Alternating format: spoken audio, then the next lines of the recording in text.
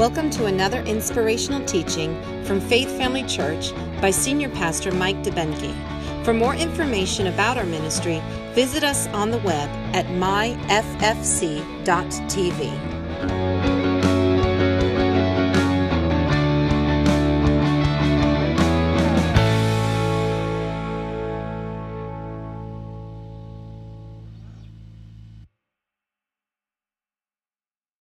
Amen. So let's pray. Father, we just thank you for today. We thank you for every person here that's hearing this message. I thank you use my voice and my mind to convey what you want them to receive. And that, Father, even those who are online, the anointing travels and goes through that broadcast and reaches them right where they are, just as you do with all of us whenever we need you. And we thank you for that. We give glory to you for the fact that you care about your kids wherever they are. We want to lift up those families of the victims in the shooting and the victims that survived. We just believe for peace for them, that you would send laborers across their path that would bring the comfort of the Holy Spirit into manifestation, that they would have a word in season to minister and to encourage them through this atrocity. And Father, I thank you for those who are hurting because they've lost loved ones. I ask that your Holy Spirit would manifest and would give them comfort and peace beyond their understanding, and it would somehow be turned, this horrible thing would be turned and work for their good by drawing them closer to you in an intimate relationship with your Son, Jesus Christ. We thank you that we're going to be better when we leave than when we got here. We give you glory and honor in Jesus' name. Amen. Praise God. Well, we're going to be ending our Easter series from Whom Our Hope Comes From today. And I don't know about you, but I've been really encouraged because I know there's times in my life where I find myself waning a little in the hope department. And I'm able to locate why. This story I'm going to share with you today is one of my favorite ones in the Bible. I've asked God to help me stay on point because there's so much good in this story that I tend to run down those little rabbit holes to share, and I don't want to take all day. So you guys be in agreement with me that God helps me stay on point. Amen? I believe this story is going to help us have one of those aha moments. Have you ever had something where you're interested in it, but you're just struggling to figure it out? You're like, I don't get it, you know? I'm struggling with this. And then all of a sudden, someone or something causes it to click. And you're like, oh, why haven't I seen it that way before? That makes so much sense. You know, maybe it was math in school. A lot of people with math, you know, they just don't get it. I know that I was talking to someone who's been a math tutor the other day, and they were talking about the way that you can tell when somebody gets it. It kind of clicks, and they're like, oh. And they're not in bondage to that anymore. They're able to pick it up and be strengthened by it and empowered by this new revelation that they have. I believe that today will be an opportunity for some of us to have an aha moment where we're going to see something that maybe we haven't seen before, and I believe God's going to show us that. Amen? There's an amazing story, and it goes right back to Easter. I touched on it on Easter Sunday, but we're going to jump into it today and look at it and kind of unpack it a little bit more. And to me, it's one of the most compelling examples of the heart of God towards his people, even when they're struggling. Even when we're shaky in our faith and we're wondering, is this stuff real? Is this stuff for real? I mean, is it really real to me? Now, I don't know about you guys, maybe none of you have been there. I have in my journey, my road trip with Jesus. I've been there a few times where I just wonder, you know, why isn't it happening? Why am I not seeing what I'm expecting? Why is Jesus not doing what I think he should be doing? And at that moment in your life can be a fork in the road. You can either decide, this isn't real, and you can turn and go the other way, or you can find some people who you can talk to. Now, when I first started going to church and understanding the power of the gospel, I was it was never said, but it was implied that if you ever have doubt, that's a weakness. You don't let people see your weakness. You know, never let them see you sweat type thing. So you kept it to yourself. Unfortunately, that doesn't help you with the struggle because you're just left to yourself and you're already struggling. So I want you to know that when you're in your road trip with Jesus and the journey of life, if you will, and you come up against something that causes you to maybe take a step back and wonder, am I believing right? Is Jesus even real? There's nothing wrong with going to people and saying, hey, I'm struggling. It's not a weakness. It's actually a strength to be able to put your pride down and go to somebody and say, I need you to help me. I'm struggling with where I'm at in my faith. Now, you don't want to go to somebody who's mad at God and hates the world. You don't want to go to them because they're not going to really help you. But people you know that have been going to church and you know that they serve Jesus and they love God, because the thing is when you go and talk to them, you're probably going to find out they've had those same moments in their life. And somebody helped them work through it. Somebody helped them get to the other side of that. Because life is full of storms. It doesn't always go easy. You guys notice? I mean, even when you're doing everything you know to do right, problems still come. Sometimes there's a struggle we weren't expecting. And if we're not ready, if we're not at that place, it could knock us down. But what I believe God is showing us here is that Jesus cares about us even in those moments. And he wants to come alongside and he wants to help you through. Now, he might use people. He might just witness to your spirit on the inside. Or most likely, he's going to lead you back to his word where the truth is found. Amen? So with that in mind, I'm just kind of setting you up for where we're going. And for this story to really make the impact I want it to, we've got to kind of set it up. Now here we are, we're talking about the crucifixion, but just a week before that, Jesus made his triumphant entry into the city, and as he's coming in, everybody is yelling and cheering and screaming and praising him, Hosanna in the highest, and they're literally taking off their coats and they're laying them on the ground in the dirt, and they're laying down palm fronds and stuff so he can walk out. They're letting the world know that here comes our royalty, here comes our King of Kings and our Lord of Lords. Amen? So it's a huge celebration. Things are going great, but then 5 days later, he's arrested. He's taken in, he's beaten, he's tortured, he's convicted, and he's sentenced to death. And we have Friday, which we call Good Friday, but it was anything but that for Jesus. As he's hanging on the cross, and all of the believers who were there the day he came into town, and they were yelling and screaming, yeah, this is him, this is our guy. This is the guy that's going to cause us to be victorious. It's going to lead a victorious army against the Roman Empire. We're going to shake off the shackles of these oppressors, and he's going to restore us to who we are, the chosen children of God. This is the one that's going to do it. And now here is Friday, and the one that they put their hopes in, the one they've been following, the one they've been declaring, is dying on the cross. And it rocks them. It rocks them hard. And he's not just dying, he's dying a gruesome, horrible, probably the worst they've ever seen, because the way that the Bible describes it, he was marred beyond human form.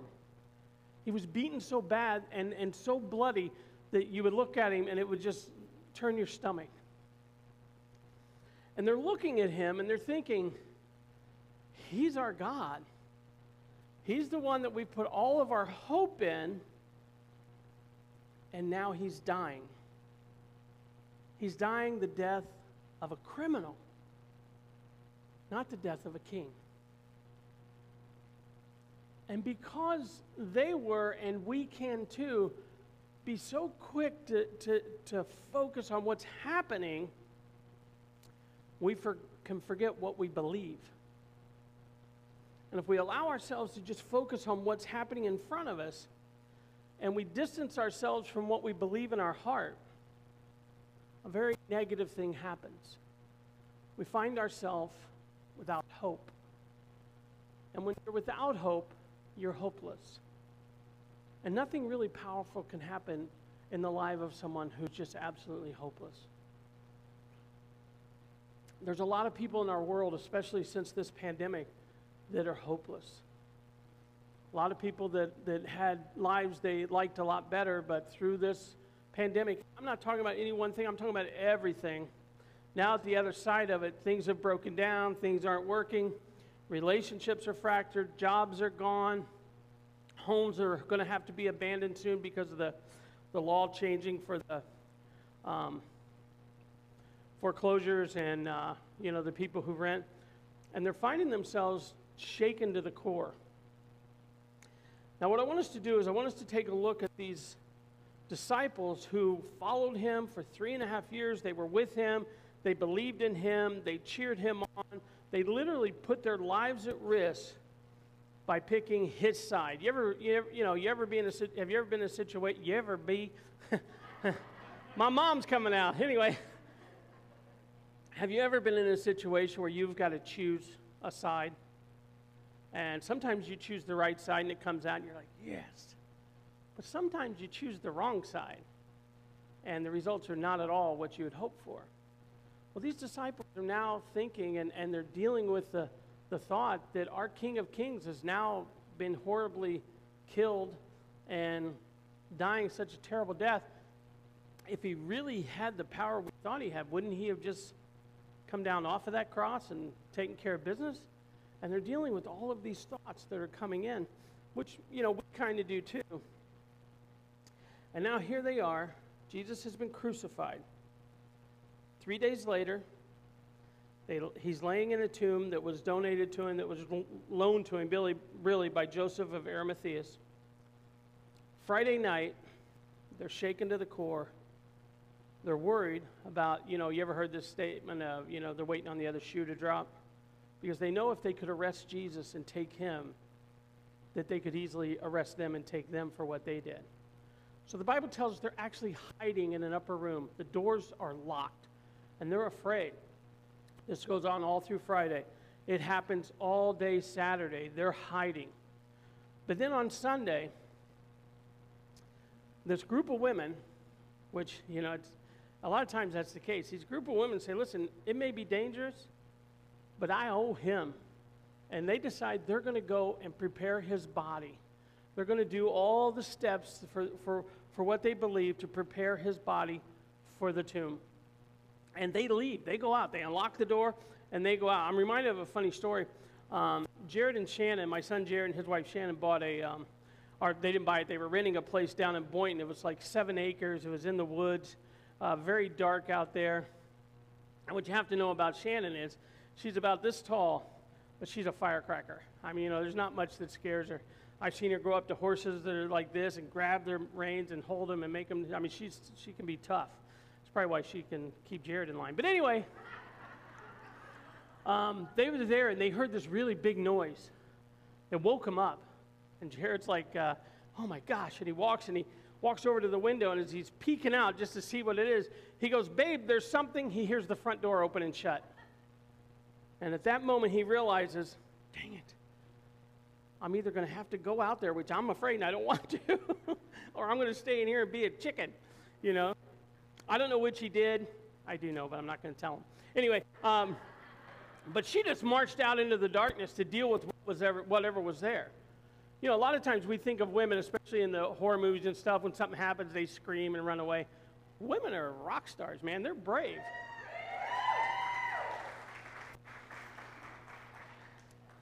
These women did that. The guys are in the room afraid. The women said, hey, there's work to be done. Unlock that door. And they went. They went to the grave. They found the stone had been rolled away. The tomb was empty. And they're wondering, where's the body? What happened? Where is he? They actually see angels. And the angels talk to them.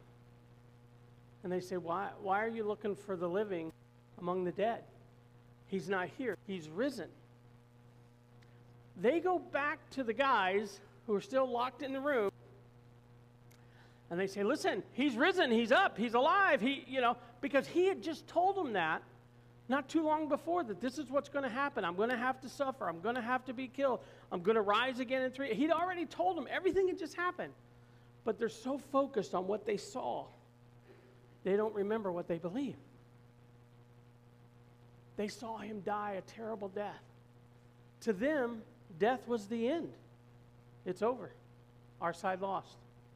What are we going to do? Now, Sunday afternoon comes along, they start dispersing. The Bible tells us that two of them decide to take a little road trip because they're done. They're tired of being afraid, and they're going to go back home to this little podunk town. I mean, it is so little that nothing really of notice ever happened there. Matter of fact, historians aren't even sure where it was. They just knew that town was there, but it was not really of any consequence, and it was a town or a village called Emmaus. And as they're going on this road, and they're walking along, they're talking, and the Bible says that they're broken, they're down. I mean, their faces downcast, and they're walking, and all of their dreams are dashed. All of their hope is crushed. And they're walking this trip. It's 7 miles. It's about 2 hours. So they leave in the afternoon, so they're home by evening because it's not safe to travel at night. So they're walking, and they're talking, and then we're going to pick it up here in Luke 24, and we're going to see what happens. You guys with me?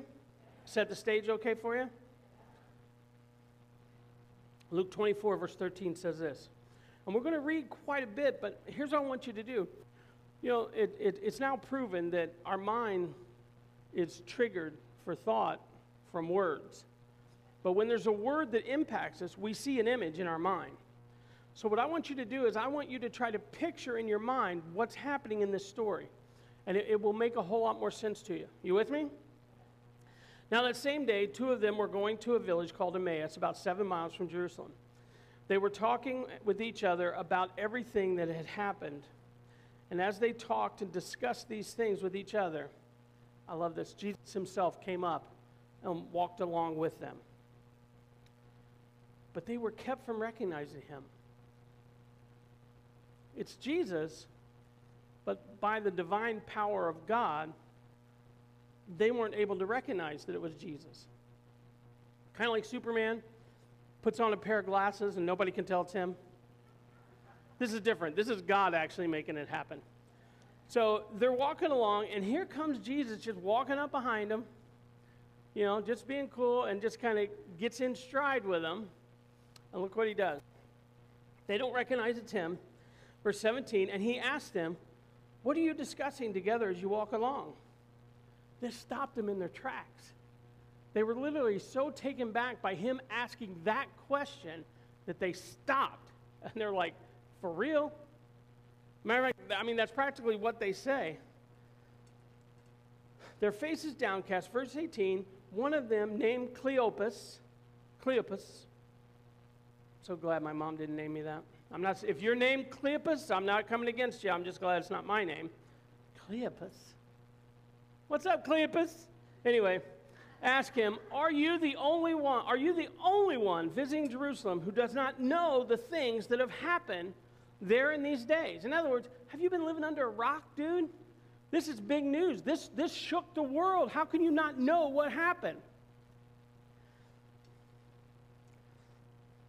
What thing? Jesus. What things? What do you mean, what thing? I mean, you know, these guys are beside themselves. What things, he asked. About Jesus of Nazareth, they replied. He was a prophet, powerful in word and deed before God and all the people. The chief priests and our rulers handed him over to be sentenced to death, and they crucified him. Here's what I want you to catch. Verse 21, it says, but we had hoped. We had, it's past tense. They had hoped, but if it's past tense, it means they're not hoping anymore. They've lost their hope. They're now walking away from a life they thought they were going to live, overcoming all the obstacles that were holding them down, and walk and fulfill the plan that God said he had in his word for them over and over again throughout the prophets. We had hoped, which is really saying, we ain't hoping anymore. We had hoped that he was the one who was going to redeem Israel.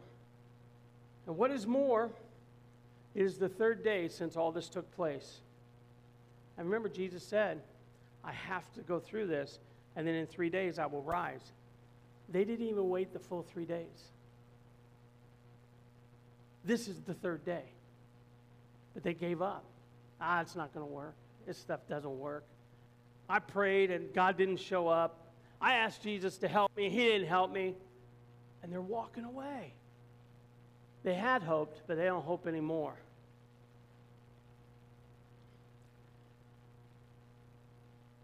Some of the women amazed us. Verse 22. They went to the tomb early that morning, but didn't find its body. They came and told us that they had seen a vision of angels who said he was alive. Then some of our companions went to the tomb and found it just as the women had said. But they did not see Jesus.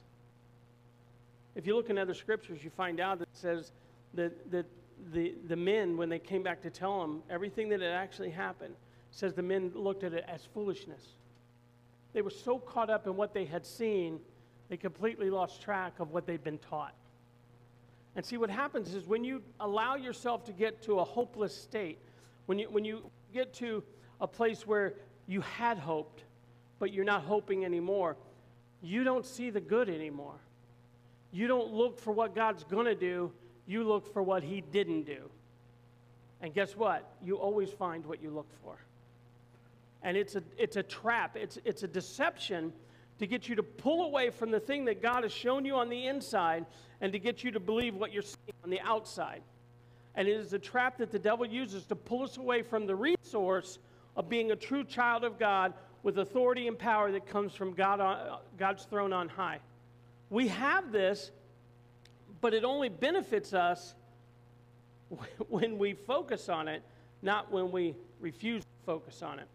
And what's showing us here is that these guys are in a pretty desperate state as far as their whole lives were counting on Jesus to be the one, and now they're back under oppression, they're back under the rule of Rome, they're back being servants to whoever has power over them. They're literally just broken. They didn't believe that the angels came. They didn't believe that Jesus was raised. So, verse 25, he said to them, and I love this, how foolish you are. If you look at the tense and the mood, when you do Bible interpretation, there's a way to study the tense and the mood of what is being spoken so that you understand the stress that's being made by this statement. And when he says, how foolish you are, it's pretty direct. It's pretty in their face. It's like, come on, guys. Are you serious? How foolish you are. Look at this. And how slow to believe all that the prophets had spoken. Now, these were disciples of Jesus, but they knew what the prophets had said. They knew the Old Testament. That was part of their life. They had to study and know it and memorize it. They knew what the prophets had said, but they lost track of it because of what they could see. And I'm trying to show you that we cannot let what we see deter us from what we believe. Amen? You guys with me? 26, this is Jesus speaking. Did not the Messiah have to suffer these things? He'd already told them that just a few days before. And then enter his glory. And he said, and look what happens. And this is the aha moment for them. This is like when somebody explains something to you where you could understand it and suddenly you could see it perfectly from that moment on. Oh, I got it. I got it. Okay, I see it now. And it changes who you are. It changes the decisions you make. It's, aha, I see it. And it says that Jesus went to the beginning with Moses and went through all the prophets. He explained to them what was said in all the scriptures concerning himself. I don't know about you, but I like Bible studies. There's one Bible study I would love to have been at, where Jesus himself is teaching me everything the Old Testament says about who he is and who he's going to be. That would be one cool Bible study, and that's what's happening here. And in seeing this, and you see that they're broken down, their hopes are dashed. You can see that they're struggling with their belief in Jesus, and they're struggling with what's real to them now. And I think it's so cool. And I believe that this is in the Bible for us, because they only give us one of the disciples' names. There's nothing else said about him anywhere else. Emmaus is some little town that has no consequence, but yet the God of creation shows up and walks along the road with them while they're struggling with life, while they're going through a situation that's really rocked their world. He shows up. And I want you to notice, I believe that this is there for us to be encouraged that God cares about every single one of us, whether we're big and well-known or maybe we're not that big a deal. God thinks you are. And God wants you to know that his word is for you just like anybody else. And if you'll open up and let him in, he will take you back to his word. Now, here he is. They're dealing with this, and they're struggling, and they're walking along. And this stranger comes up to him, and he asks what they consider to be really a stupid question. You could tell, like, are you the only one? But he asks it in a way where it continues the conversation. They continue to go. And they're walking, and they know everything that's happened, and they even go back and tell Jesus about everything that happened for the last 72 hours. So they're reliving the problem. They're reliving the thing that's rocked their world. Every time you talk about something, you give it power in your life. Hear me when I say that. Every time you talk about something, you're giving it power, whether good or bad. That's why the Bible tells us to speak to our mountains and not talk to them. Amen? We're to speak to that problem. We're to speak with the authority as a child of God to that problem, according to Scripture, and say, in Jesus' name, be plucked up and cast into the sea. Get out of my life. Get out of my way. We don't go out and say, man, that's a big mountain. I think that mountain grew since last night. I don't know how I'm going to get over that mountain. That mountain, that's a big mountain. We're giving power to it. The bigger our mountain gets, the smaller we get. But the bigger our God is, there ain't no mountain can hold him back. I'm telling you, that's exactly what's happening. They're reliving the problem. Strangers answer them really in an unfriendly way. He says, foolish, which what does that mean? It means that you lack understanding. You have no perception of what's really going on. How foolish are you? And then he even talks about how they're not believing. I believe that God wants us to see, and why he puts this story of people that he doesn't even mention the name in a town that's hardly mentioned in the Bible, to see that there's going to be struggles in life. There's going to be times where everything we believe is going to be tested. It just is. God doesn't bring it. We live in a fallen world. There is an enemy to our faith, and he brings the fight. But we prepare ourselves by staying in what the Word says. Let's go on. I'll show what I'm talking about. In verse 28, it says, and they approached the village to which they were going. Jesus continued as if he were going further. Now this to me is just so cool, and it is a perfect picture of Jesus. Here they're walking along, and here's the off-ramp. Okay, we're going over here to Emmaus. And Jesus like, later, dudes. And they're so moved by what he's been sharing. See, something happens when you spend time with Jesus, right? Something happens so much that they say, whoa, whoa, whoa, whoa, whoa, whoa, where are you going? Where are you going, man? They say, yeah, I'm just heading on. No, come, it's late. You don't, look what they say. You don't want to travel late. Come to our house, have dinner, stay there.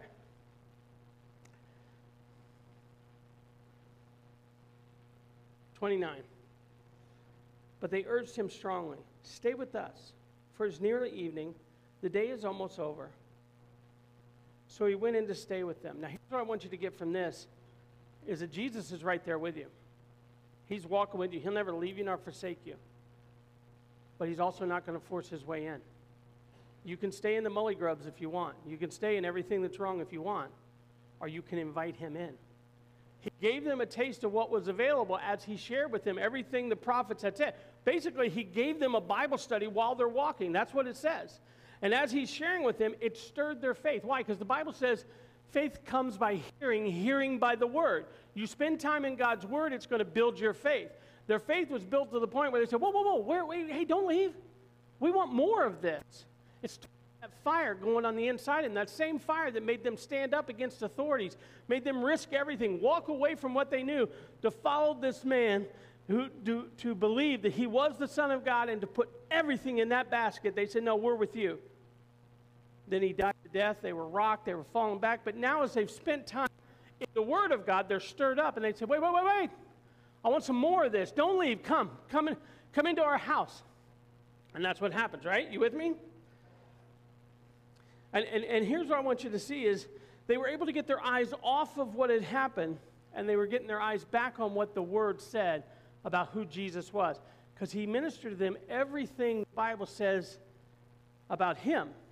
They didn't know it was him, They didn't realize he was the one doing it, but they knew they were hearing what the Bible says, what the Word says, what the prophets had said about him, and it was stirring their faith. It was encouraging them. It was bringing them back to that moment where they were ready. It was kind of like, don't let what you see blind what you believe. Peter walked on water. Nobody had ever done that. But when he started looking around and seeing things that were contrary to what he believed, he sank. Of course, he cried out. Jesus was there, lifted him up. He and Jesus walked back to the boat, right? He walked again on the water. He wasn't a failure. Jesus didn't say, go ahead and sink, you big lousy unbeliever. No, he reached out and grabbed him. He brought him up. Jesus didn't, as they're walking along and they're downcast and they're hopeless and they're struggling with what happened, he didn't say, I'm out of here, losers. No, he stayed with them. He stayed with them. If you're struggling, he'll stay with you. If you're going through a tough time, he'll stay with you. But what he requires is for you to invite him in. Peter had to call out to him before he reached out.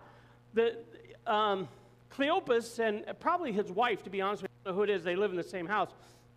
But he had to invite him in before. He didn't just come and say, all right, I'm here, let me in. We have to open our lives and let him in. We have to, even in the worst struggle you're going through, that's the time to open the door and say, Jesus, I need you. Jesus, come into my life right now. I need you now more than ever. I need you now. I don't know where to turn. I don't know what to do. I don't know how I'm going to get through this. All I know is I need you. And he'll come in. He'll show up. Look at this. They urged him stronger, stay with us. I just read that, verse 30. When he was at the table with them, they came in.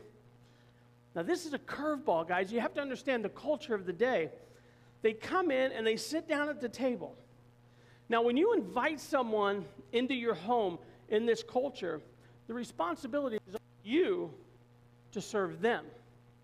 It's on you to speak the blessing over them and the food. It's never on the guest. It's always the responsibility of the host. Now, I want you to see what happened to you. You with me? When he was at the table with them, he took bread. They didn't take the bread. He took the bread. He took bread. He gave thanks. He's the one that spoke the blessing. Jesus comes in, he sits down, and he slips into this role that they're familiar with him. And he's already reminded them of everything the Scripture says, who he is, and what the Word says about him. And now he's about to blow their minds. He sits down, he grabs the bread, he breaks the bread. Look at this. Gave thanks, broke it, began to give it to them. Verse 31, then their eyes were open, and they recognized him. You ever see the hypnotists that hypnotize people, and they go, okay, on the count of three, you're going to up. 1, 2, 3. It was kind of like that, where at that moment, Jesus had done what they needed him to do, and we'll see in a minute how we know that. He had done what he needed them to do, and he broke the bread, which is what he had done just 72 hours before when he was having the Last Supper. He was having his Seder dinner with them, the Passover meal. He's sitting there, and he's telling them what's about to happen. He broke the bread, letting them know who he truly was, and gave it to them before he went and was arrested and crucified and all that. And here he is, right back to the moment where he is, Jesus, God in the flesh, sitting at the table with them. He breaks the bread, their eyes are open, and they realize they've been walking with Jesus the whole time. Now, I want you to see a couple things here. You may be going through a storm, but you're not going alone. Jesus will come up. You can feel alone. You can feel down. You can feel like the whole world's against you. They had the weight of the world on their shoulders, and they're down and they're downcast, but Jesus walked up. And what did he use? Why didn't he come up and say, yo, boys, it's me? Why didn't he show himself where they would know it was him? I'll tell you why, I believe. It doesn't say it in Scripture, but I don't think I'm twisting Scripture to deduce this from what's been written. I think he wants to show us that any time and every time we're facing a challenge, our answer is in the Word. Because you know what? He wasn't going to always be able to come and walk with every person that had a problem. Every person that was going through a challenge of their faith. He's not able because he's seated at the right hand of the Father. His job here is done. So what he wanted to do is this like last thing he's going to show us is, guys, don't look for me to show up and walk with you. Look for me in the Word. Look for me in the Word, and when you see me in the Word, you'll get everything you need to be victorious and get over whatever challenge it is you're facing. I hope you guys are getting this. This is a lot better than you guys are responding. So How pitiful is that to say something? Cheer for me. No, it's not me, it's the word. But look what's happening here. He's showing up, but he's showing them, listen, don't always look for a sign because you're not supposed to live by sight. We're supposed to live by faith. Isn't that what the Bible says? We live by faith and not by sight. So he's saying, don't look to see me in the flesh. Look in the word that never changes. Because the Bible says, in the beginning, the word was with God, and the word was God. And the word took on flesh and dwelled among us. Your Bible is just as real as Jesus walking on the street next to you. Matter of fact, it's better. It's better. That's why he brought us back to that, because every one of us can have that Bible. Not every one of us can have him in the flesh. And we're all going to have struggles. We're all going to have problems. But who do we get our hope from? The one who never changes, who's the same yesterday, today, and forever. The Word of God will never change. Not a dot or a whatever the other thing's called. It's not going to change. Heaven and earth could pass away, and it's going to stay the same. What he's saying is, let this be your rock. Let the Word be your rock, so when the storm comes, you know exactly where to go. You don't have to get to the point of losing your hope. You don't have to get to the point of being disheartened, hardened, and broken. You can actually immediately, as soon as you see the clouds starting to form, go to the Word. Call somebody who knows the Word. Say, hey, pray with me. I think something's about to happen. I need you to pray. The Bible doesn't say that storms won't come. It says if you build your house on the rock, when they go, and they will go, you'll still be standing. Now that was a good for, yeah, woo, amen. Come on now, wake up. We got Bible reading to do. Okay, so listen to what happens. Their eyes were open. They recognized him. He disappeared that very second. To me, I just think that's so cool. That's just like a God personality thing. Watch this. Yeah. Breaks the bread. It's me. Poof, he's gone. This whole time I've been with you. This whole time you've had what you need, and I led you to it by sharing the word. Now I'm going to leave you with the word. Boom, he's gone. Why? Because we're equipped to be successful. We're equipped to be victorious in life. The Bible says we're to reign in life as kings. You can only do that with the power of God on your side. You can't do that being bummed out, lack of hope, feeling like God forgot you and left you out. No, you can only do that when you recognize I'm a child of God. He shows up with me whenever I call. He'll deliver me from my distress, the Bible says. He's got me when nobody else does. He's got me. That's what this is telling us. I told you, Mark. No, I'm just kidding. Listen to this. He disappeared, 33. Then they looked at each other. Were not our hearts burning within us while he talked with us on the road? And listen, opened the scriptures to us. Your answer's in the Word. Your answer's right there, and it will come alive if you just invite it into your life. If you just open up to it, the scriptures will come alive. They got up and returned at once to Jerusalem. Now remember, it's dark, and they just said it's almost evening, you shouldn't travel at night. But this is so important to them. This is so life-changing. This is so exhilarating and encouraging to them. They jump up immediately, and they head back the 7-mile journey in the dark to go back to the 11, the original disciples. Let's see where I'm at. Verse 33. They got up, returned at once to Jerusalem. There they found the 11 and those with them assembled together. They knew right where to go. They were still hiding out, but they knew where to go. These guys were the ones who walked with Jesus. And let me tell you something. If you walk with Jesus, don't beat yourself up if you end up struggling sometime. Just reach out to somebody to help you. Don't do it alone. We're not supposed to live life alone, and we're certainly not supposed to struggle alone. The Bible says where one can put 1,000 to flight, two can put 10,000 to flight. In Matthew 18:19, he says, if any two, that's more than one, if any two of you will agree on anything, it'll be done for you by your Father which is in heaven. We don't do this alone. We're not meant to do life alone. We're meant to do it together. We're meant to have people in our lives that build us up and encourage us and point us back to the Word, not away from it. Amen? You with me? Went back, found them that were assembled together and saying, it's true, the Lord has risen and has appeared to Simon. Then the two told what had happened on the way and how Jesus was recognized by them when he broke the bread. And what I want you to see is that there's so much information here, and I just don't have time to go to some of the other stuff that's really cool. We'll do it in another series. But their eyes being open, that's a very powerful statement in the Bible. If you remember in Genesis chapter 3, verse 7, it talks about Adam and Eve when they submitted to the serpent, who was the devil in the form of a serpent. When they submitted to him and they rebelled against God and they ate of the fruit that they were told not to, the Bible says their eyes were opened.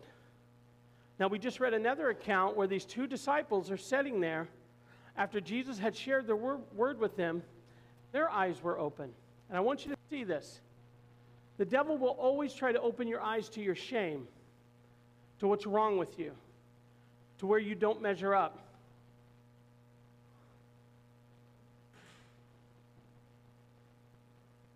It's okay, guys. They're helping him. Father, we just thank you for everything that's going on.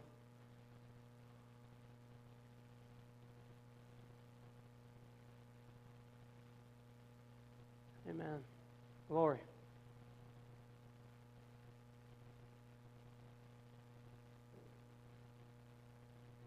Augie, is he okay? Okay. Amen. He's got a victory. He's got a victory. The devil wanted to kill him. He's here in church. Those of you who don't know, great testimony. Great testimony. And he just slipped out of his chair. It's not like, the devil's losing this fight. We're standing with him. Amen? So what I want you to see is the devil's always going to try to remind you why God might be mad at you or why God's not there for you. You need to take that and you need to let your eyes be open to what the Word says about Jesus and how He's always there. He never leaves you nor forsakes you. You may be 100 miles away from Him, but He's one step back to you because He's right next to you. He's right there. Let your eyes be open to who you are in Christ, not to the shame of your mistakes, because the Bible says very clearly that there is no condemnation for those who are in Christ Jesus. Amen? So where does our hope come from? Our hope comes from Jesus Christ, the one crucified, who rose again. 2 Corinthians 5:7, I want to read it to you. This is in the Tree of Life version. It says, "For we walk by faith and not by sight." You have to always let this be your governor, not these, because this can deceive you. You don't believe me? Check out movies that have dinosaurs walking alive and tearing up buildings. It doesn't really happen, guys. People don't really fly. They're not really bulletproof. That's all make-believe.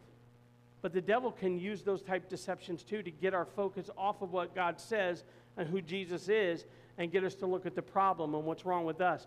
What God is saying is always come back to the Word. Always come back to my Word, because it will never change. It will always be there and it will always be the same. Amen. Here's the last scripture, and I'm closing. 1 Peter 1:3. Praise be to God and Father of our Lord Jesus Christ. In His great mercy, thank you so much, He has given us new birth into a living hope, not a dying hope, not a dead hope, but a living hope through the resurrection of Jesus Christ from the dead. Easter is a powerful day. Through His resurrection, we now have a living hope. That's 1 Peter 1:3 for your notes. Hope is not found in a place. Hope is found in a person. That person is Jesus Christ. But you have to keep your eyes on Him, and you have to open your life up to Him for it to benefit you in the way that He wants it to. Amen? You guys get anything out of this today? All right. This is so powerful. Don't just listen today. Go back. Listen to it again. Write down notes. Write down what God is speaking to you. Let it come alive on the inside of you, because there's a storm on the horizon for all of us. They come. It's much better when you're ready. How many of you ever found that out through one of the hurricanes? It's always better when you're ready. So let's be ready for whatever storm the enemy has. Let's be founded on the rock of Jesus Christ. Let's make sure that we always keep what we believe first and foremost, and we're not deceived by what we see. Amen? And as we do that, we're going to live a victorious life, and we're going to be a light for people around us to say, I need what you got. I can see something with you. I need that. I need that for my family. I need that in my life. And God will use it to draw them to Himself. Amen? Guys, bow your heads and close your eyes for me if you would. I just thank you, Father, for your word today. I thank you that it's ever-changing. It's not ever-changing. We are ever-changing with the revelation that it provides, Father, that we are literally going from glory to glory and being transformed into your exact image as we grow in the Word and become who you've created us to be, and we live the life that you've provided for us. I thank you that every person that hears my voice has an opportunity to accept and to receive Jesus Christ as Lord and Savior. The Bible says today's the day of salvation. If you're here today and you do not know Jesus Christ, or if you're watching online and you don't know Jesus Christ, I want to encourage you. Matter of fact, I'm going to use, the Bible, they use the word beseech. Nowadays, it'd be, I'm begging you to consider Jesus Christ. I'm begging you to receive him. It's a gift of love the Father sent so that you don't have to be lost and alone. It's a choice. Just like the two disciples had to invite them into his house. He could have kept walking, but when they opened the door for him to come in, he came in, and he showed them, and he revealed himself to them. If you open your life up, he'll come in and he'll reveal himself to you. So I want to encourage you, if you're here today, I'm going to look around the room, and you've never made Jesus Christ Lord of your life, but something you heard today made you think, you know what, I need this. I need that power, that assurance that Pastor Mike was talking about. That comes through salvation. Salvation comes by you opening your life up and allowing Jesus to come in. So if you're here today and you've never made Jesus Lord of your life, but you'd like to, as I look around the room, I'm going to ask you to raise your hand. I'm not going to have you stand up. I'm not going to have you say anything. This is not the moment for that. I just want to know who I'm praying for. I just want to know who it is that's made the decision so I can pray for you throughout this week and believe God to move in your life in a powerful way as you start this journey, this road trip with Jesus, if you will. Anybody? I'm looking around. Anybody here, you say, you know what, that's me, preacher. I need what you're talking about. I need to allow Jesus into my life. I've been to church. I've thought about it, but I've never actually done it, and I want to do that today. Anyone? Looking. Okay, we're all saved that want to be. That's awesome. So, for the sake of those who are here, I just want to say a blessing over you. Father, we thank you that your word is true. It is a foundation that we can build our lives on. We know beyond a shadow of a doubt that you will show up. You will come in as we invite you, and you are the difference maker. We ask, we believe we receive everything that you have for us. Thank you for the promises, and thank you for your word that we have and that we can take and we can keep close to us. It's in Jesus' name that we pray. Amen. Praise God. At this time, what I'd like to do is end the service with a